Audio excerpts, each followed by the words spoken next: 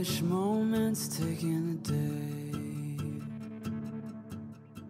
All right, welcome to a very special episode of the Q to Q pod. I'm here with a very special guest. Her name is Vanessa Kenney. She's a wonderful patron of the theater and arts, and she's bringing DFW exactly what it needs. How are you doing today, Vanessa? I'm doing great. Thanks for having me on.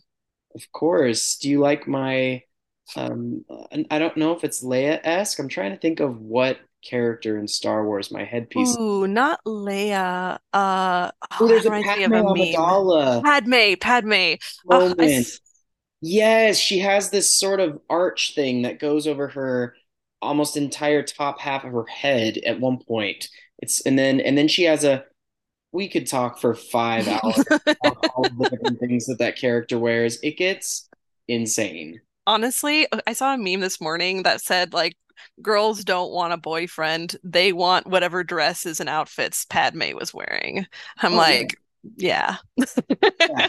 Take or leave Anakin, even though Hayden Christensen is super hot. By the way, I want to recommend to everybody listening, if you're into the Actors on Actors workshop that's on YouTube, Diego Luna and Hayden Christensen in one room. We're talking not just about Star Wars, but a lot about Star Wars since they're in different generations of shows. I mean, Andor and Obi-Wan are current shows, but they come from different eras of Star Wars, of course. So anyway, we're not going to talk about Star Wars all of the hour or however long that we're going to be here, even though I may try to seduce you into doing a part two so that we can talk about Star Wars. I want to know, and now I'm like, I want to know all about your thoughts on which characters you like, which movies you like, but I will Oh, hold and ask you to introduce sort of what we're here to talk about and tell us a little bit about how you conceived of it. sure, yeah. So I've got a show coming up. A little bit about me. I am the artistic director for Curiosify. It's a production brand that I run myself. And we do multimedia performance art events. So a lot of times it's storytelling, sometimes it involves music, sometimes it involves improv and comedy and different things. It's kind of just different per each event.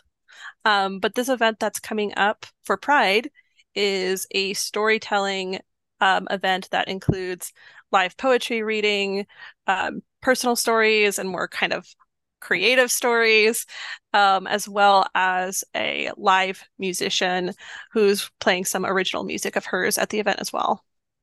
And you started off working in theater, or were you more in the music world? How did you come to generate the zhuzh that you would need to really helm something of this nature? Yeah, I mean, theater and music almost at the same time. And when it came to college, I literally could have been a double major with how many theater classes that I took alongside the music classes that I took, at least at Collin College. But then I did transfer out to Boston Conservatory where I got my bachelor's in voice performance and I studied music there. I'm not necessarily focusing on that more like classical style of music production at this point in my life. But through those different experiences that I've had, I've gotten to see art from a lot of different perspectives. And definitely something that I personally love and always want to involve in the things that I create is um uh what's the word I'm looking for? Mixing of mediums, where you have like dance and music and acting and like it's a mix of different mediums all together that all tell a story and not have it just be one thing. I really love using that as a tool.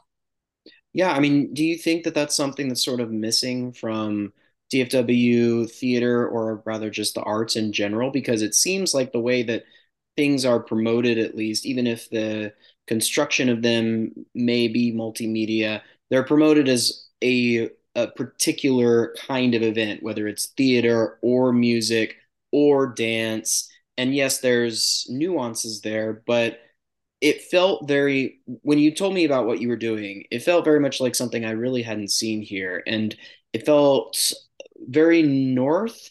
In other words, I'm about to go to New York in July.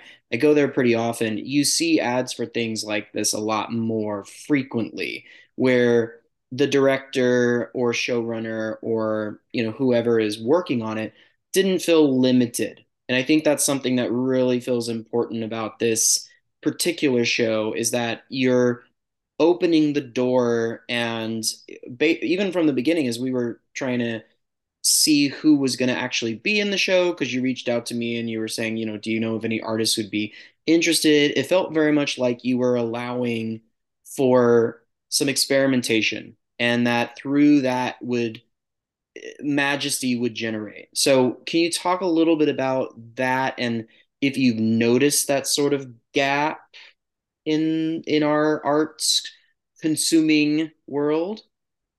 I really love that you bring that up. Also, I definitely take that as a compliment, saying that it reminds you of something up north. I Yes and no. I think that there's pockets of it here and there, and I think that when somebody creates a really great work, it is multimedia always. Like the great works are multimedia, and that like the staging is really specific, the lighting is really specific, everything ties in, everything's intentional. Yeah, I think that's the better word for it, intentional as opposed to specific. But I guess so both of those things could kind of go hand in hand. Um, I think that there are people who do that, but I agree with you that in general, a lot a lot of the arts doesn't want to take risks out of not wanting to take fiscal risks. I think that's something that really holds people back. And when it comes to expectation, um, they know that they have a guaranteed, and this is going to be business talk, they know that they have a guaranteed Super market important. Yeah. when it comes to um, giving people what they already know and understand. Yeah, I mean, So you're trying to make sure an audience sees whatever you're bringing out for that moment in your season and go, yeah, I recognize that. I can trust that it's a version of what I've got before and it's not too far off. And that's what I liked about what you were bringing to the table is it could go in a lot of different seasons, but I'm going to hazard to guess that what you're going to be doing next or what you did prior is maybe totally and completely different and may serve an entirely different audience, which is to me a real risk as as a season runner. But that's where the reward comes in. So does that reflect the truth, or is it a little bit of a different version of what I've kind of mentioned? a little bit of column A, column B. Let's hear about the differences. Yeah, I want to know. So, I mean, what I kind of further along the lines of what I was saying, where it's like, you have your guaranteed market. There's a market that I think that's underserved right now, which is one of people in our age range who are artistic, who want to experience something they've never experienced before, who want something new, who want something that feels like this is my little like secret that I found, my little corner of the world where I found this like pocket of alt art that is unique. Um, I see that a lot more, and I see that people are willing to invest in that and willing to, both like financially, but with their time too. And they walk away, you're always going to get the people who are going to be like, this isn't what I expected it to be, like, oh, the comedy was weird and off, or this was too long, or this or that. You'll get people who complain no matter what. But for the most part, what I witness is a lot of creatives, both people who are involved with the production versus people who are patrons, walking away from these events being refreshed and being like, yeah, that's nothing like anything else that I saw. Um, and that to me is what is exciting to me and why I do this stuff. Yeah. Um, like I'm not really interested in just being another local community theater or just being another group that puts out the same, collection or like database of shows that always gets put on. Right. And you mentioned you want it to feel, or you said one of the things that you do it for is so it feels like something you've never seen before. And I'm curious about where the divide happened in live theater because in my opinion, other than, of course, if you're talking uh, Phantom of the Opera, which of course we know has just historically changed, but for it was going on for quite a while. So if we're not talking, a show that is continuously running, shouldn't it always be something that you've never seen before? And this is what I'm talking about, is even if, say, you pick up something as classic as the Glass Menagerie. We've seen a lot of Williams, a lot, and people study Williams in theater classes across the globe, I'm sure. Shouldn't it always be a thing that is fresh and unique with the illusion of the first time and to take risks even if the script is so specific? And I'm so the reason I bring that up is because I would think as a theater goer, something like the season that you're proposing isn't actually alt. It's just theater being more open about the truth, that it's meant to be an experience unlike what you've already had. And I think that's sort of a dying art in a weird way because we're so much about safety when we Yeah. go to the movies or pull up, even not even just when we go to the movies. And I'm a movie fan, so I'm not knocking movies, but even when, you pull up your phone, it's like the comfort of TikTok, Familiarity and like the kind of immediate immediate um gratification. yeah. Yeah. And a sense of gratification out of experiencing a format that's familiar too. Like there's that piece as well, right? Yeah, I don't know.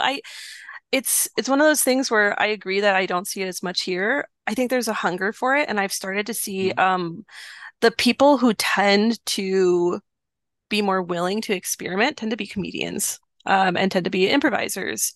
The comedy scene in Dallas certainly has several different independent show producers that are popping up all over the place and starting to do garage shows and different things like that, where it's like a lot of people who just so strongly have the desire to create art for art's sake that they're just going out there and they're doing it underground, which I have so Been much respect for. Oh, absolutely. And I want to talk about that next. But yeah, we've had Stefan Newman on the show. Yeah, yeah, yeah. You He's one of know, them.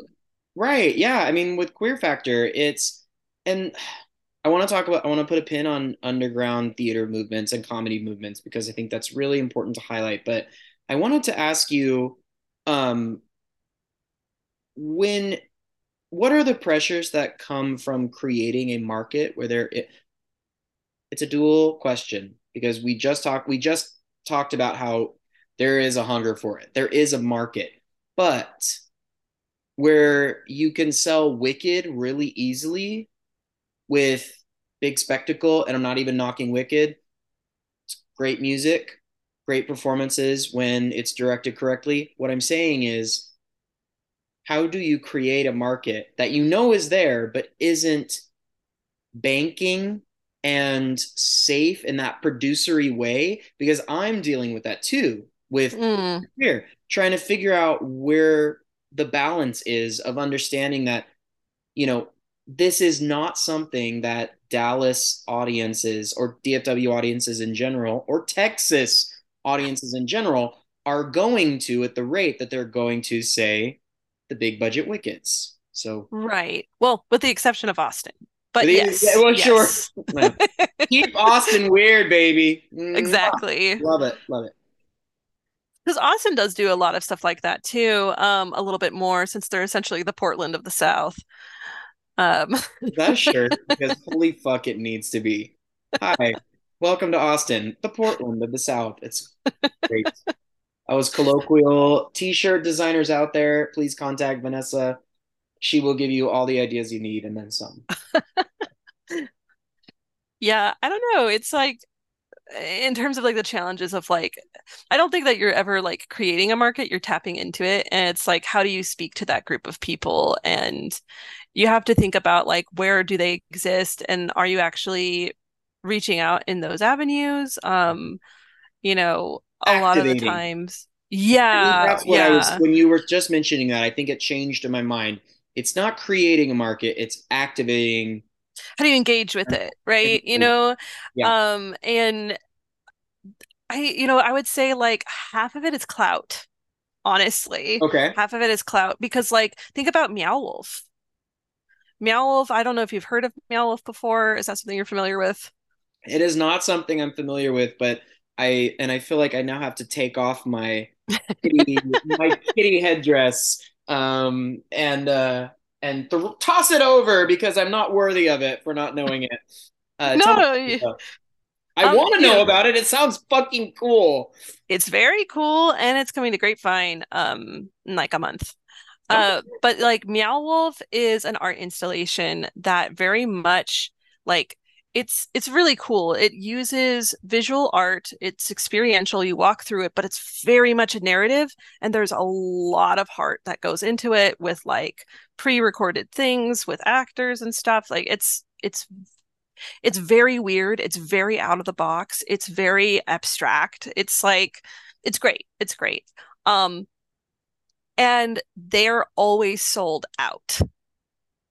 They're always sold out because they're a big name. Okay. So people know that people recognize the brand. There's clout with that brand. There's an idea that like, oh, if I'm going to go to a Meow Wolf thing, it's going to be good. Right. So like half of it is like taking the risk and actually engaging with that demographic, but then also it's building up your reputation over time. Sure. And some of the ways to do that, I'm sure, just, having, first of all, having kick-ass shows. Second of all, some kind of presence online, I would think would be necessary. And generating a community.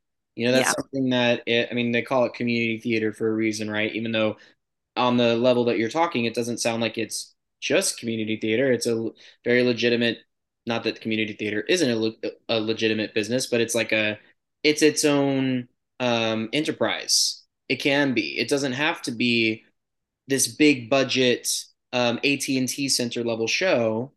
right. You can generate, and that's something I noticed because we're recording this on Juneteenth.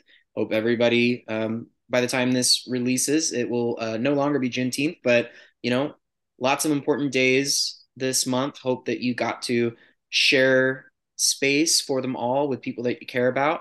And one of those important days is Father's Day. I took my dad to a Rangers game, and I realized that it functioned a little bit like its own community theater, just on a huge scale with a bunch of people hitting balls. And I'm not trying to say, oh, it's just people hitting balls. I couldn't hit balls like the player with the last name Seeger. I forgot his first name, but I'm saying I that don't know the sport ball either. it's the sport ball moment where two theater people talk about sports and flounder around. No, I I think that the reason people are coming back, yes, they love the sport, but I felt around me this synergy of Yeah. we're all coming to a place that we know. We're all coming to support a business and an enterprise that we have faith in. And that to me was really what it was more about than even just the excitement of the game. And I think a theater can do the same thing, no matter how big or small you are. So, can you tell me a little bit about that journey for you? And if you are still on that journey, what your goals are for your theater troupe? Gosh, I mean, so I don't have like a set list of performers at this time. Um, but I do have community and I do have people that I reach out to. Um, in terms of let me unpack that question.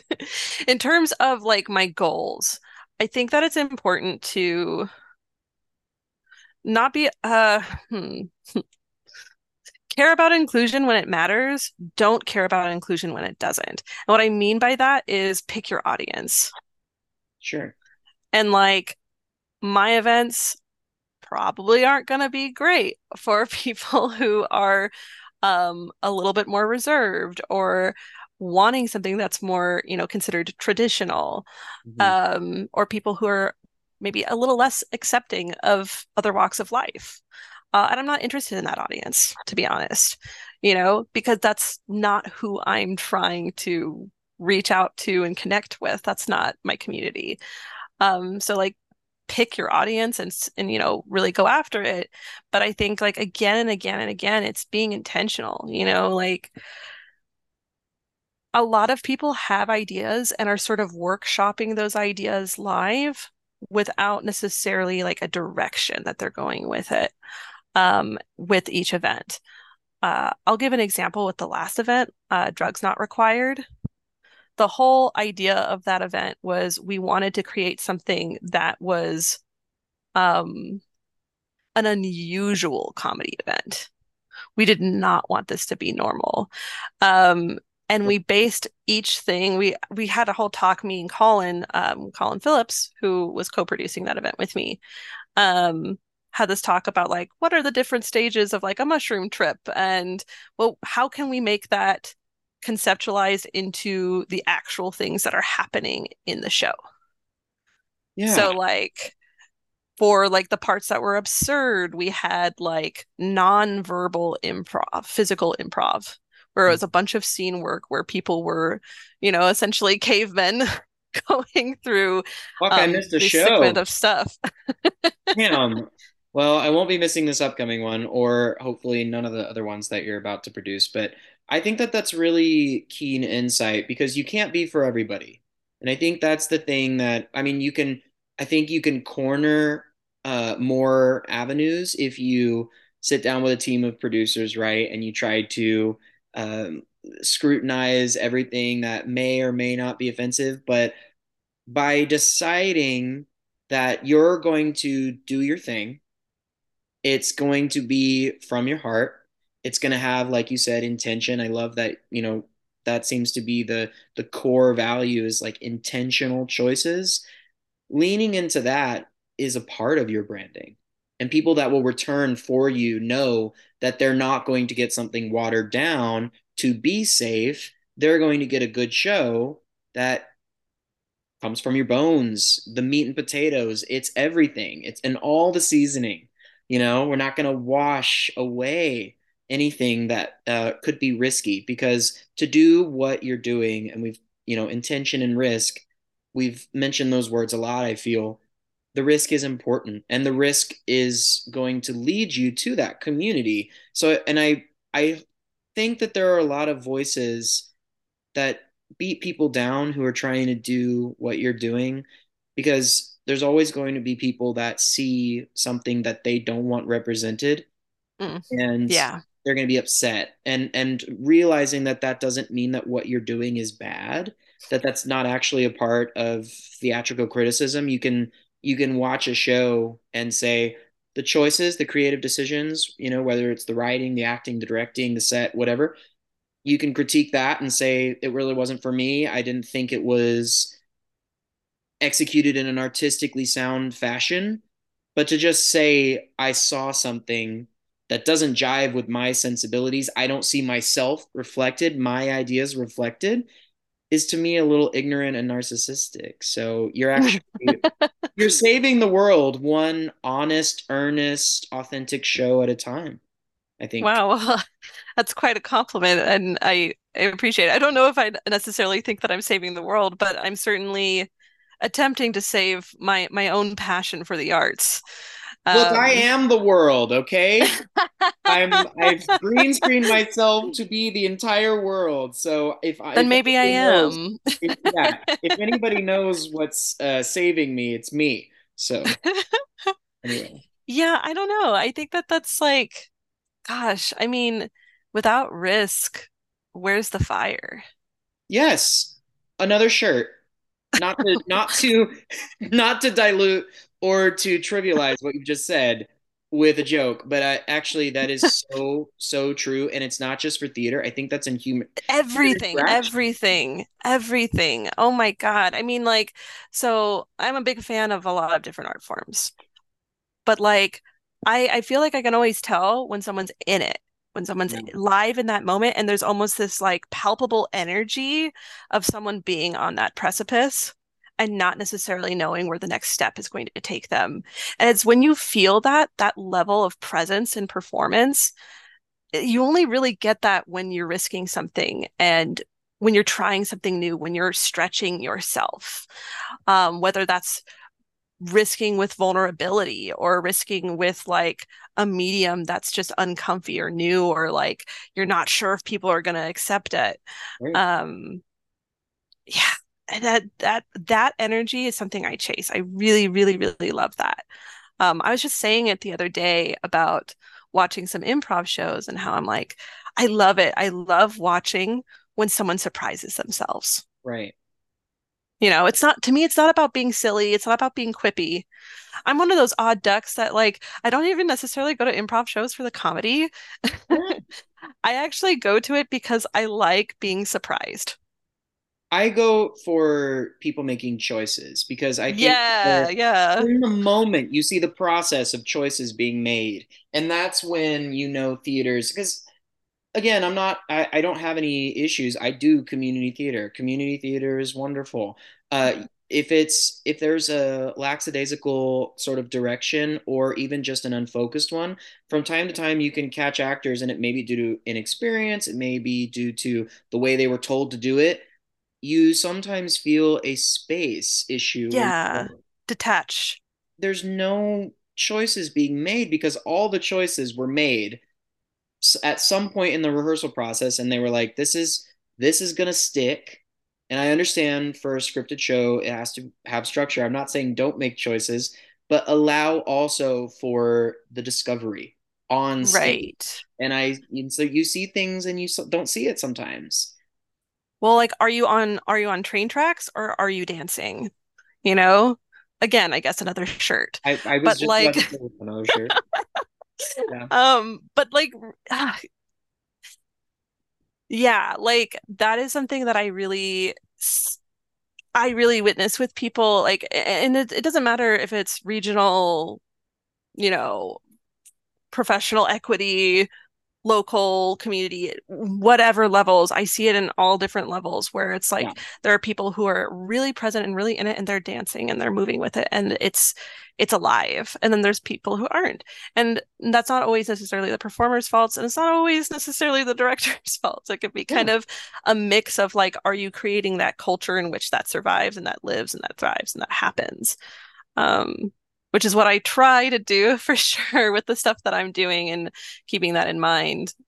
Well, we can never do it 100% because I think Yeah. also even as we're talking now, you can have this set idea of how you're going to be. And, for example, there's all these factors, right? Like you're a guest on a show, you want people to come see your show. I want you to feel like I appreciate what you're doing. We both have companies that we represent. So there's like circles and bubbles. And, how does my voice sound? How does your voice sound? How are, we're talking to each other over a piece of technology. How does that affect it? Like, but even though there are, Circles of influence. yeah, Yeah. there's all kinds of influence that may mar it a little bit with everything from a Zoom call like now, or being on stage in an improv show, or in a scripted show in another Agatha Christie adaptation. It's still possible. It's possible to work through that conditioning and accept that I can never condition you to not have reactions to me. And I think that's what we've Mm, started to do, not even just in theater or in any art form. I think we've started to do it a little bit in social interactions, not even just talking face to face, but via text. We start to anticipate our effect on somebody else. And then in mm, anticipation, we edit ourselves or we shut up or we don't try something or we don't ask a question. And it just leads to missed opportunities. And again, there's no mm. risk. It all comes back to risk. And what we're trying to say, I guess, is we've both made the choice in our own way to do something that is risky because we don't know what kind of amazing things are going to happen. Bad things can also too, but that's a part of it. Like we could have a really awkward exchange. it hasn't happened. I really enjoy talking to you. But for example, we could have gotten on this Zoom call. We could have had nothing to talk about, and it could have deflated like, some yogurt that you left out for 1 second on a Texas hot day like today. So it's life, and you can't edit life out of itself. That's not a shirt. You can't edit life out of itself. Is it? Yeah. Is Yeah. that a shirt? All right, I'll everybody. say it's a shirt. That's another one for the books. Go ahead and put the orders in. No, We're starting a shirt brand. that's the crux of all this, I guess. Okay, so That should be the title of this podcast episode. a series of shirt designs with Vanessa and Colin. No, I think that what you are doing is really important, and I'm going to spend 5 more minutes gushing now. I wanted to know a little bit about how, in all of the myriad of things you could have done for Pride, what made you select what you specifically did for this month? Yeah. Well, I knew right away, like months ago, that whatever I did for Pride, it needed to benefit the trans community. That's something I'm really, really passionate about right now. I feel like people could be louder about it, honestly. 100%. Even within the LGBTQ community. And I just I view that what's happening to the trans community as something that is ooh, so much bigger than just the trans community. And it's, if we allow these precedents to go by and say, well, it's not affecting me, it's, Yeah. we're not, if all of us aren't free, none of us are free. And if we don't stand with the trans, revolutionaries that have always stood with us, we're going to be facing the consequences of that later. Um, and I don't know. And I have a lot of friends who are trans who I love and adore, and I'm inspired by them, and I don't mean that in the sense of like objectification. I mean genuinely like what I gather as somebody who is you know, um, a cis woman, right, is that there's this beautiful question that I can ask myself.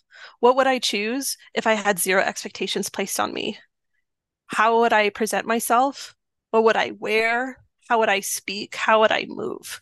If I truly chose something based off of what I wanted. Right. And like that question kind of just makes me sit down and think, wow, I honestly don't know.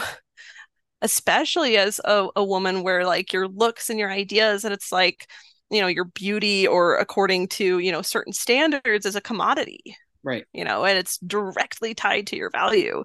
Um, what if I had none of those hangups? Who would I be? What would I want to be? And what does that freedom taste like? I think that anyone who is trans has the audacity and the courage to bite into that freedom and choose it for themselves. I think that that's radical and it's beautiful and it's an example for all of us for the kind of radical love and acceptance and freedom that we could live in our own lives as well. Absolutely. Yeah, there's no such thing as a minority problem, whether the minority is a gendered one or something involving orientation or race or religion, whatever the case may be, we are a community, and one thing that affects us affects the other. And so it's really important, I'm a cis man, and it's really important that two cis people have created a podcast and are promoting a show that supports a more marginalized group of gender expressors.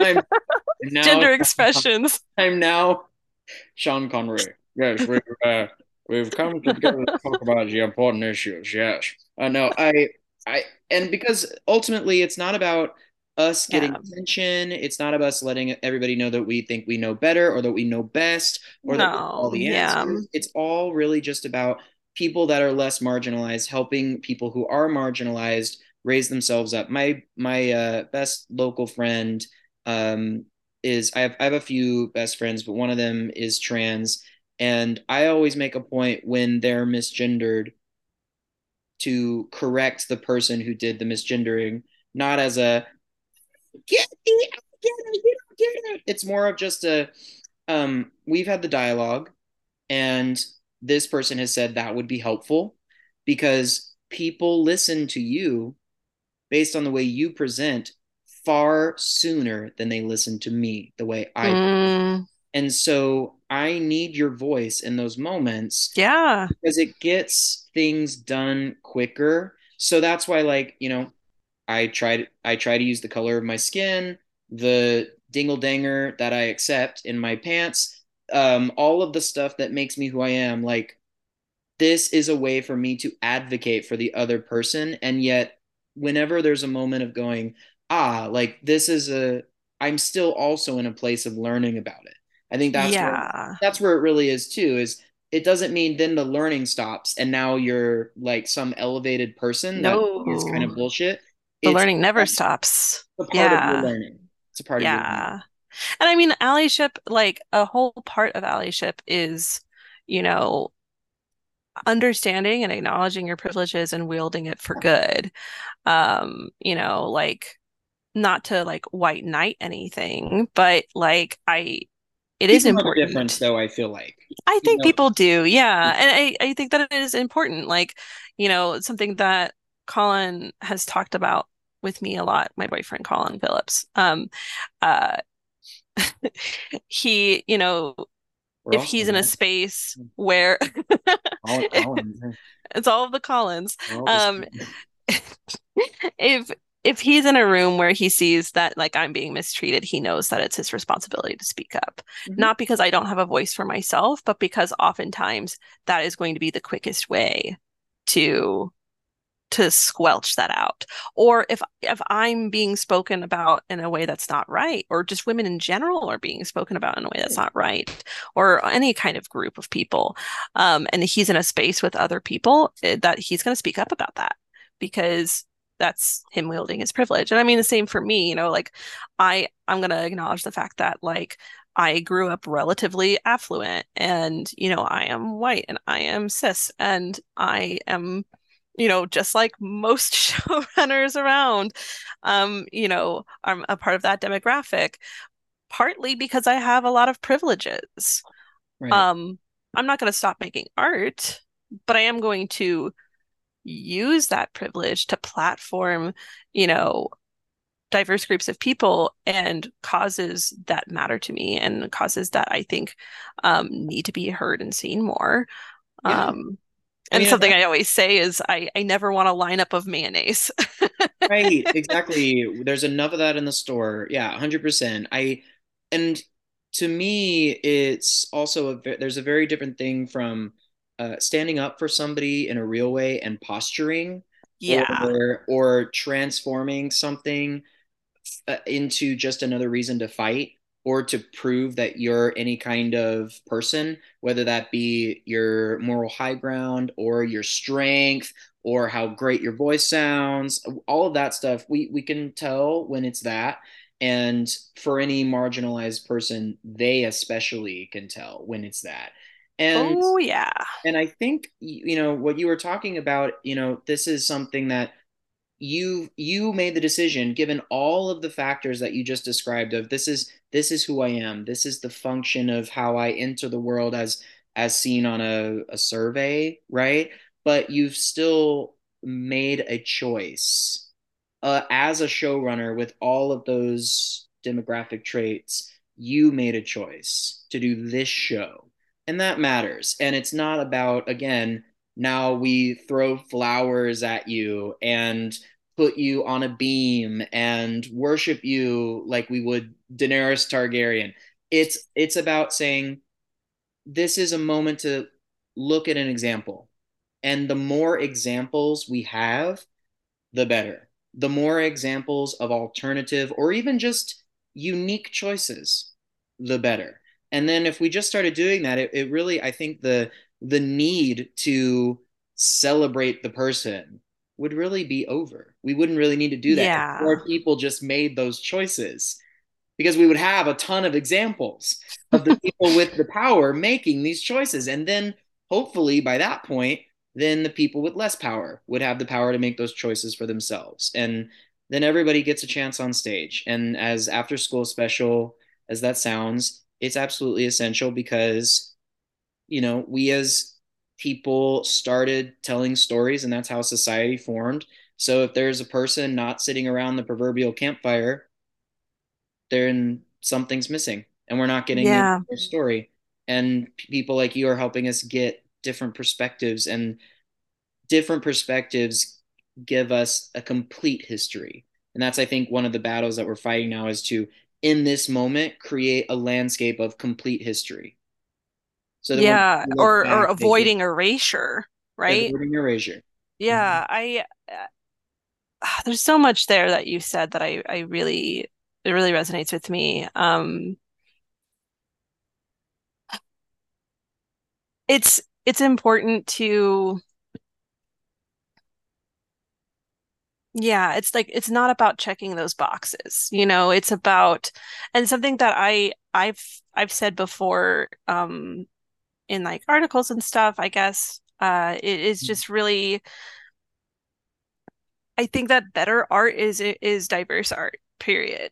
Like you're not going to get as good of an artistic work if everyone both on stage and behind the scenes are white and straight and cis. It's just not because you're lacking perspective. You're lacking, you know, quite literally color, to whatever production you're doing. And I think that I think you're right that people do sniff out when they feel like they're just a checkbox on somebody's nonprofit list. And I have had experiences with nonprofits in the arts where it very much did feel that way. And it was really illuminating to me. And it definitely taught me some things that, in a sense, I'm lucky to have learned from someone else's mistakes at a time where I was pretty ignorant. Um, and like there's a reason why I'm not just looking for people to participate. I'm trying to create a thing in which it is for them. Like and that comes down to like every little detail, how you phrase the event, what words you choose in the audition announcement.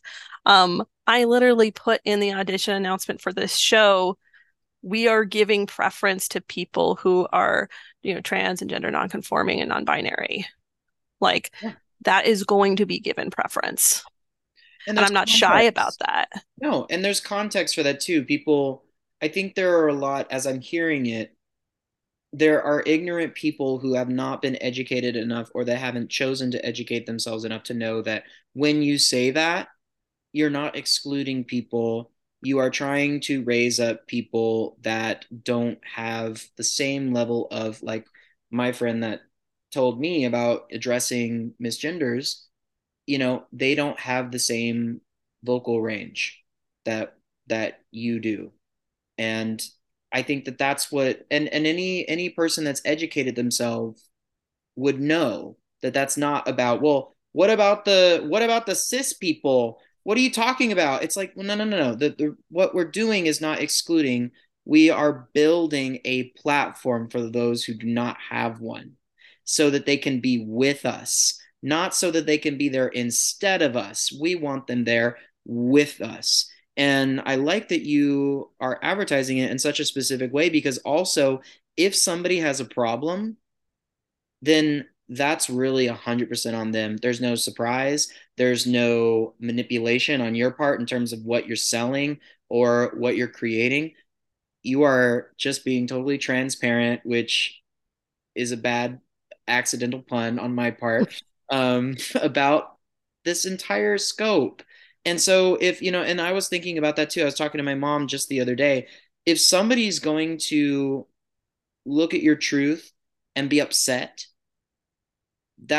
you have no responsibility other than, of course, to take care of yourself. And then if you see a window into education, you can go there if you have the strength If you ability. want to, yeah. But there's just some Yeah. times where, it's a fool's errand, and it's honestly, it can be risky, it can pose hazards to your mental health or physical health depending on the circumstance. So yeah, I think you've done it right. And that's why I wanted to do this here today with you. If you were going to describe it to somebody that you think the show is for versus somebody who you think it's not for, would you use the same words? Hmm. I mean, essentially I am, I guess. I don't True. necessarily think about who it's not for, to be honest. Yeah. Because like, to me, I think that there's almost there's almost a problem with the concept of equality and inclusion from a very for lack of a better word, like liberal perspective sometimes. Mhm. In that like sometimes that could mean like everybody gets the same thing or same treatment, or like we break it down so that each people has a little piece of the pie, and it's basically you know, catering to everyone on some level or another. But when you do that, automatically you're catering to the systems and the groups that Yep. are more in power. Um, you really can't have your cake and eat it too. You have to be intentional. You have to be specific with your words. Like you have to say gay. You have to say queer. You have to say trans. You can't be afraid of that. You can't water it down because the very act of watering it down says something, Yep. and it lets that other group know that you're not for them. Yes. Absolutely.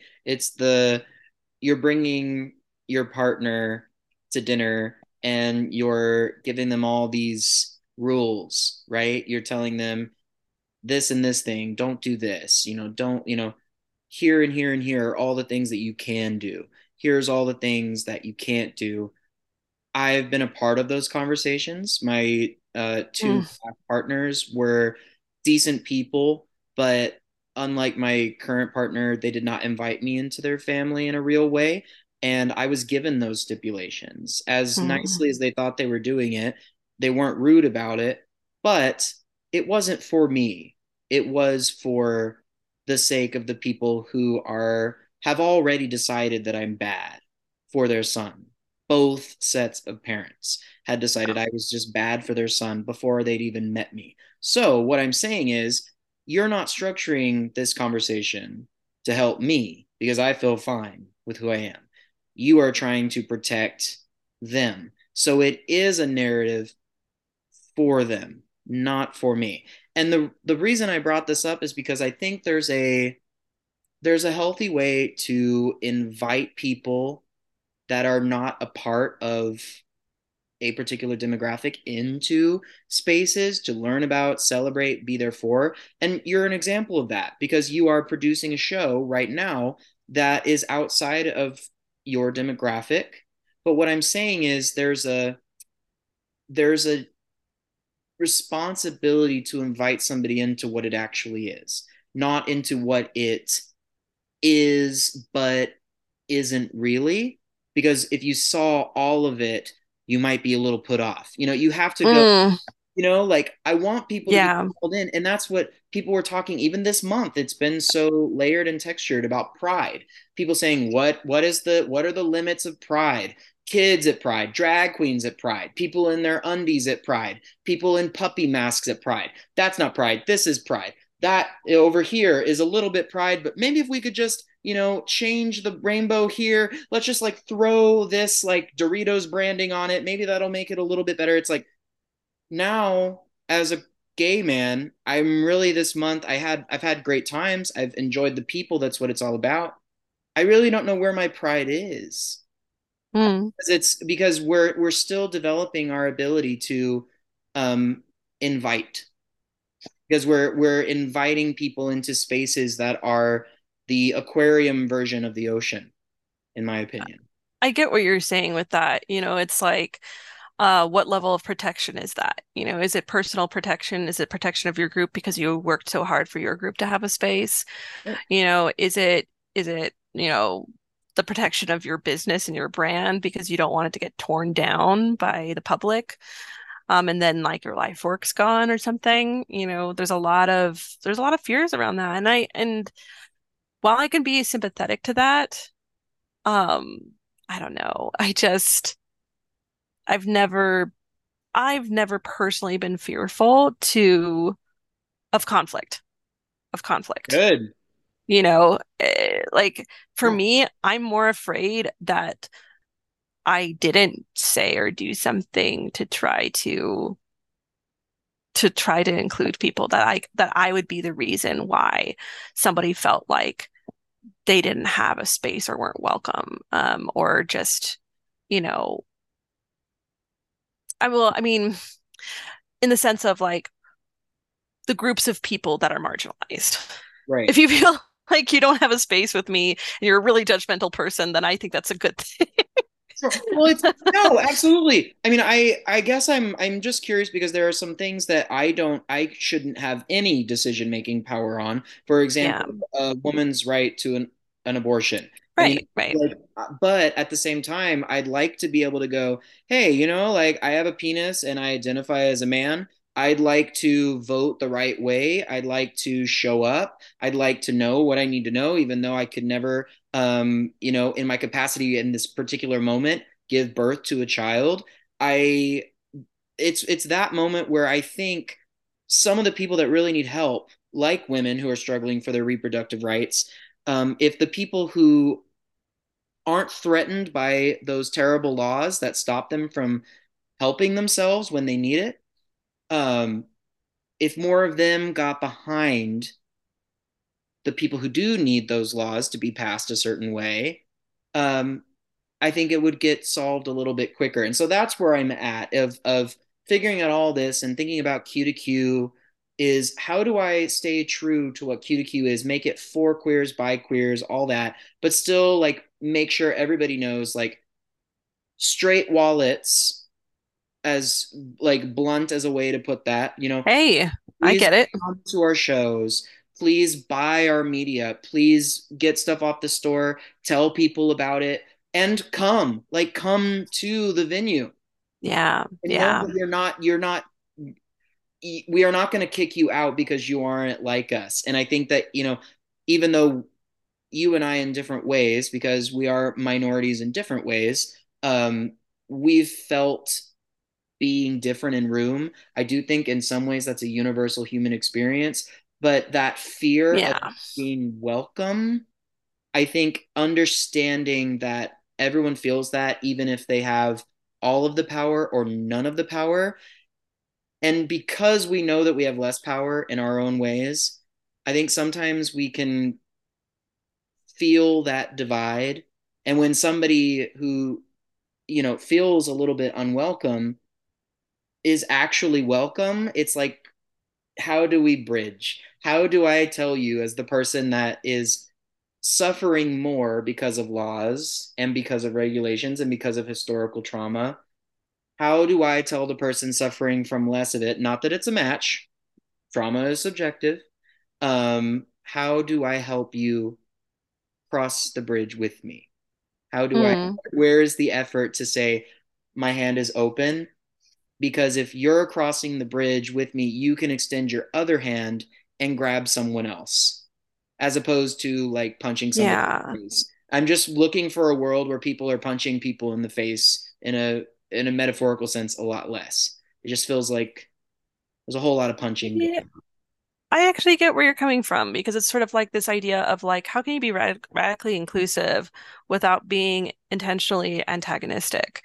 Right. And like, what's that balance between really clearly defining something for a certain group so that they know that they're accepted and this is for them and they are welcome and they are specifically invited, versus like making sure that that door is open to others too. What's that balance between those two things? There's an influencer, comedian, speaker who I love so much. Are you familiar with a Luke? No, I'm not. Oh, oh, they're wonderful. They're non-binary, and they're they talk a lot about the hate that they receive. for dressing differently, for moving through the world differently. And there's a couple of interviews that I've run across from them recently where they talk about like how much they try to combat that hate with love and radical love and acceptance to the point where they don't shoot down people that are even directly derogatory to them. And that is true. They meet them with a lot of like just radical love, and they have this space for it where they're like, I realize that you hate me because you hate yourself. I realize that you're afraid of me because you're afraid of yourself. That you say, how dare I live a life in which I have radical acceptance when I was never allowed to give that to myself. And I hope that you can find that. And I hope you can find space for that. And I don't hate you, and I'm not going to spew hate back on you. And I think that, wow, that is so powerful. That's That, strength. like, Yeah, that's real strength. that's real whew, Mhm. strength. I think that they're, you gotta check out their stuff. I've got to check it out. It's one of those Keep things them where on I the feel channel. like I well, I don't know them personally. No, But I like, like to. I'll just promote for free. Just like go to this person's. oh yeah, yeah. I mean, gosh, it's just one of those things where I think that that's the difference. Can you focus on the acceptance part without the bashing, you know? Now, is there a time and a place where you say, "Hey, that is unacceptable and we will not allow it. If you choose to act that way, you're gone." Yes, there are moments where you're going to have to put your foot down and be that way. But um, a lot of times, I just face things with a lot of reality and face people's discomfort and just accept their discomfort and be like, okay, you can be uncomfortable, but can we continue? And just kind of hold that space for them. A lot of times in my work, where it's like my regular person job as opposed to the art stuff, I work with new hires a lot. And I'm at a company that's really inclusive. So they encourage us to have like our pronouns on, all of our stuff. And, I a lot of times I'll get people who will be like, "Oh, I don't know how it works. Oh, I don't know. I don't know." And I'm like, "You just say what your pronouns are, I just view it as being respectful because you just don't know. And if you list it, you're letting someone else know that you're going to respect them." And I let them huff and puff and trip all over themselves and add their pronouns Well, to their signature. live in the discomfort. And that's Yeah. another thing that I feel like is really hard because sometimes when I have to correct those people, going once again back to correcting misgenders, uh, a lot of the people have all kinds of emotional reactions Yeah. to the correction itself.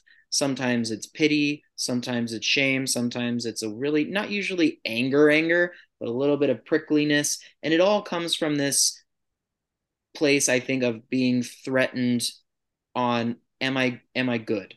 This Right. question of all like, am I good? Am I good for what I'm doing? Do I enter into this space as a positive force? Even if you're not someone, consciously aware of, I really want to do good.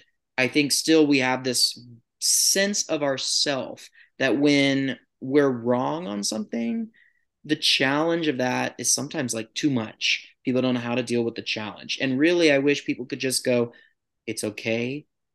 You've been challenged on something. This is a moment of growth. This is a moment of learning. You have another opportunity. You have another go with this in a few days, however long it takes. And you know what? Maybe that time it'll be fucking great. And it's this scale I wish we could create for everybody of you're this much in the know, you're this much ignorant, and you may start at 0% on the and right there on the dot of ignorance. But you know what?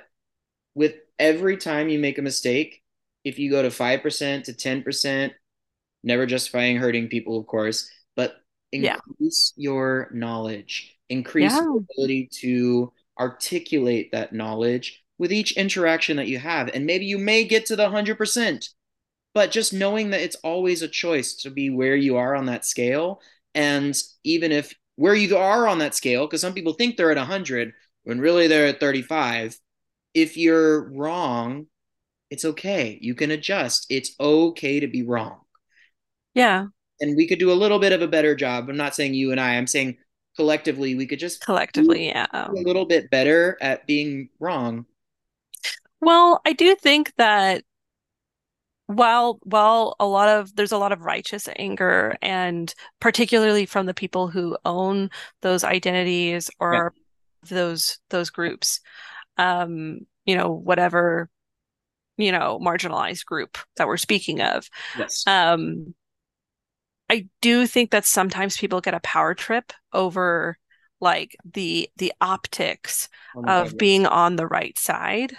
Mm-hmm. And I definitely am like one of like, I'm not really interested in canceling you, but I am going to correct you. Sure. Like, I'm not gonna just be silent. And maybe correct you is not even the right term, but it's like, I'm gonna maintain my standards. I'm gonna let you know what those standards are. I'm gonna tell you, hey, that's not allowed, and this is how it needs to be. You can stay in the room, Sure. but you're not gonna stay in the room if you don't uphold those standards, Well, behaviors you have know? consequences, right? So Right.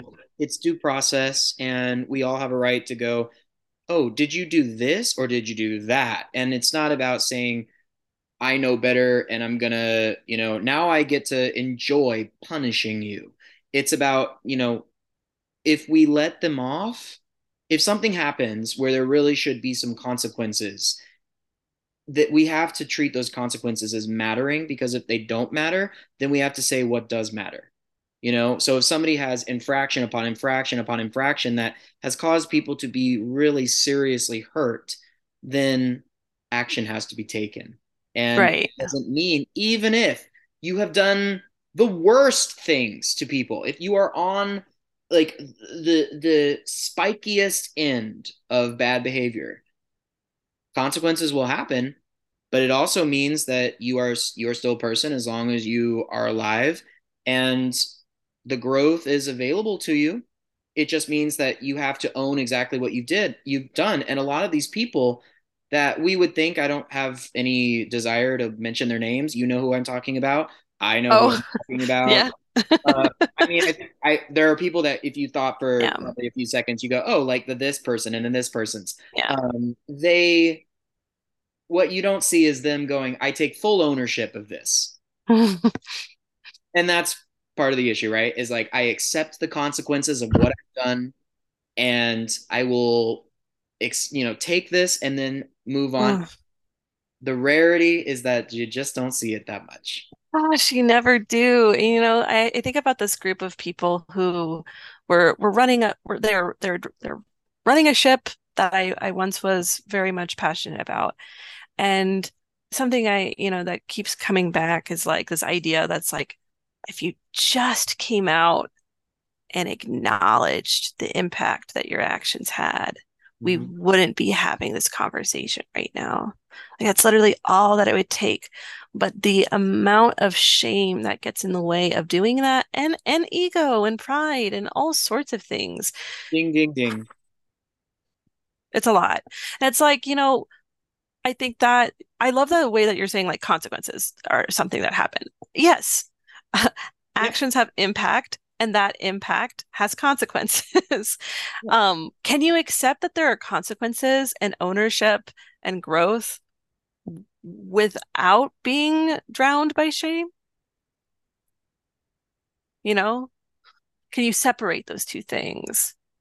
I think that society sometimes makes it difficult because the story is the shame. So when we're all Yeah. like all of the stories that would be connected to these men mostly that I'm talking about, but of course it's not just exclusively a male problem. They the thing that we've watched documentaries about, seen adapted films about, read articles about, seen countless news reports about. It's the reason they have us is because we are in our heads going, yeah, you really should be ashamed, and this is shameful, and because like sex sells again, I was about to get to my Sean Connery again. um Shame sells, unfortunately. And I think it also doesn't, it's not just as a commodity for news stations or producers. I think it's also a commodity for our own emotional bank. If we can Yeah. shame someone else, um, it means We're that on the we're other side better. of that picket line. Yeah, I think that's super common with white people specifically, Oh yeah. like in the sense that like I hold the picket, fork or whatever, Yes. a pitchfork. I hold the torch on this other side because if I hold this and I yell and I look angry, nobody will ever find the like subconscious racism in me. Right. I won't, like that, and like you're so scared, you're so scared. And it's like, well, guess what? No, I am racist. You know what? Because I grew up in a racist society, because I have all this internalized phobias. I have internalized misogyny to a certain degree. I have internalized fat phobias. I have internalized so many different But you're things. working on your percentage gap. Yeah, like You're like, it's, I and you want to be shouldn't be closer to afraid zero. of Yeah. that being discovered. You should actively seek it out to uncover it so that you can be free. Oh yeah. I mean, like I am in a relationship right now with somebody who's about well, he's about to be 24 this week and I'm 31. So there's an age gap. He's mixed race. He's got, he's Irish and Latino, and he's got like Micronesian. He's like all across the board, very diverse family. He is very different than I am. And I would not be serving him as a partner very well if I didn't understand that some degree of humility would be helpful to our lasting connection. For example, and it's not even just our race or our age. It's also the fact that we grew up in different locations, different Yeah. socioeconomic statuses. Like the more It you can all, consider your difference, yeah. the better you will respect the person. And on the other side of that, the more you'll appreciate them because the realer they will be and the realer they will see you because you're not then working to hide yourself and all of Yeah. this thing, which I did a lot in relationships was like the thing that the flaws that I had, let's hide those and work on this other stuff that's a little easier to digest. But you're actually taking away your partner's agency if you do that because then you're not giving them all of who you are. But it's not about just Hmm. I'm a horrible sexist. And so I'm going to date you and be a horrible sexist and I'm never going to listen to you. No, that's not what I'm saying. I'm saying is like Yeah, reference yeah. understand the thing, all those things we dinged on earlier where you were like the shame and the pride and the ego. Being in touch with those means that it's less likely they're going to come out and hurt somebody. I'm less likely to hurt my Mm-hmm. partner because I know that I am flawed. In other words, thinking that you're not flawed is the thing that's going to hopefully not, but could potentially hurt your partner. So, Oh God, yeah. I mean, like the less in touch with yourself you are, and the less like visibility and vulnerability you have, the more you're not emotionally safe to the people around you. And I don't know, like there's just like this thing that kind of rung true with everything that you said about like not wanting to hide parts of who you are, or hiding it out of like, it's like this kind of contrast between avoidance and hiding things, and sort of like cosmetically covering things up to make things right, and that constant like forever struggle that goes along with that, versus am I really trying to be seen and to see? yeah, that's another shirt. Let's I'm gonna say that I could talk to you for 18 hours, but that's gonna be the final shirt. Well, I'll go back and track all of the shirt designs. I'll get in touch with my graphic design guy. We'll show you some drafts and then we'll fundraise for something with all of these amazing shirt ideas. We'll just start our own business, whatever. Before we close out, first of all, just thank you so much for being here.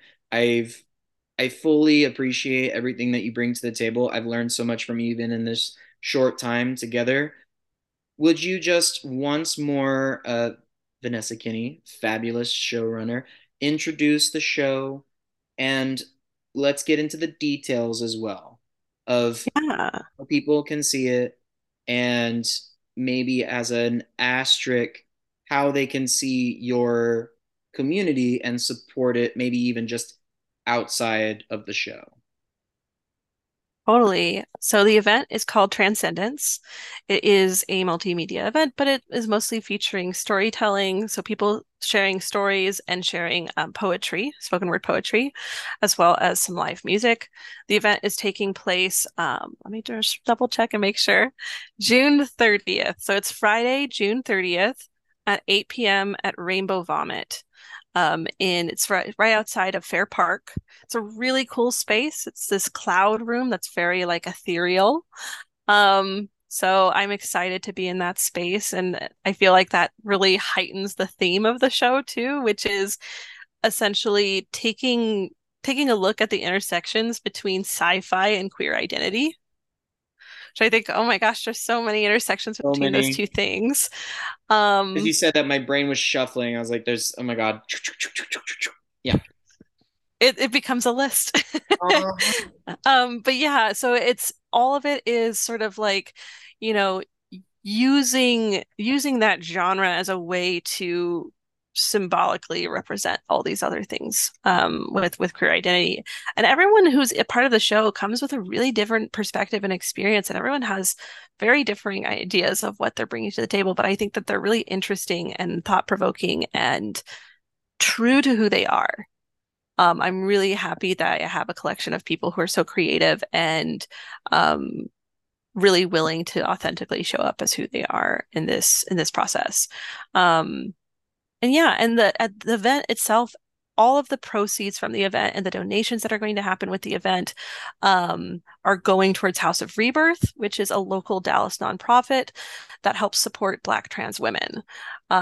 Their whole mission is they provide housing, they provide supports for like, you know, a closet, for clothing, for interviews, to help people get jobs, help people get access to legal resources, help people get access to name change stuff, to medical resources. There's a whole slew of resources and community that nonprofit does, and I just really believe in that. And I'm really happy that we're going to be giving those proceeds from the show to that nonprofit.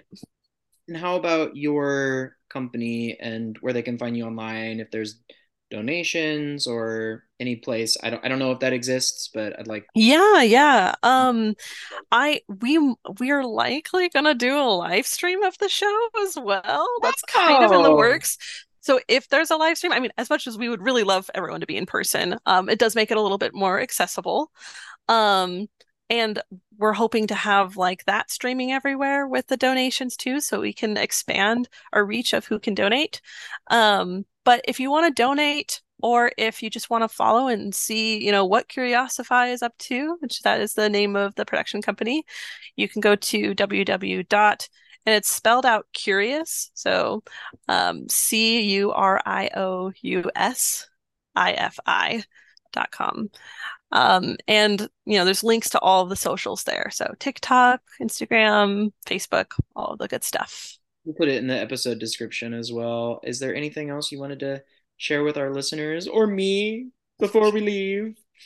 No, not necessarily. Just I'm excited for this show. I'm excited to have an opportunity to celebrate queer joy, and thank you so much for having me. This has been like a blast talking with you about all of this stuff. I know I, I'm I feeling really sad. love I don't want it this. to end. I'm like, oh, I'm mourning this recording. Thank you for everything. And as always, please, if you enjoyed the episode, rate us. We're always down for a nice hot 5 stars. If you have any questions or suggestions about future episodes, please visit us at queer_2_queer at Instagram. You can DM us. We will respond very quickly, I'm sure. The website has a whole slew of exciting things on the rise. We are renovating our website. So you can't find it right now, but it will be out soon. And when it is out, I am sure that we will be featuring a lot more from Vanessa. But just for now, enjoy our posts about her wonderful show on Instagram and use all the information either there or here where you're listening to find out how high in the sky or into space all of her performers go. Thank you so much again, Vanessa. Thank you so much to all our listeners. And don't ever be afraid to make a t-shirt.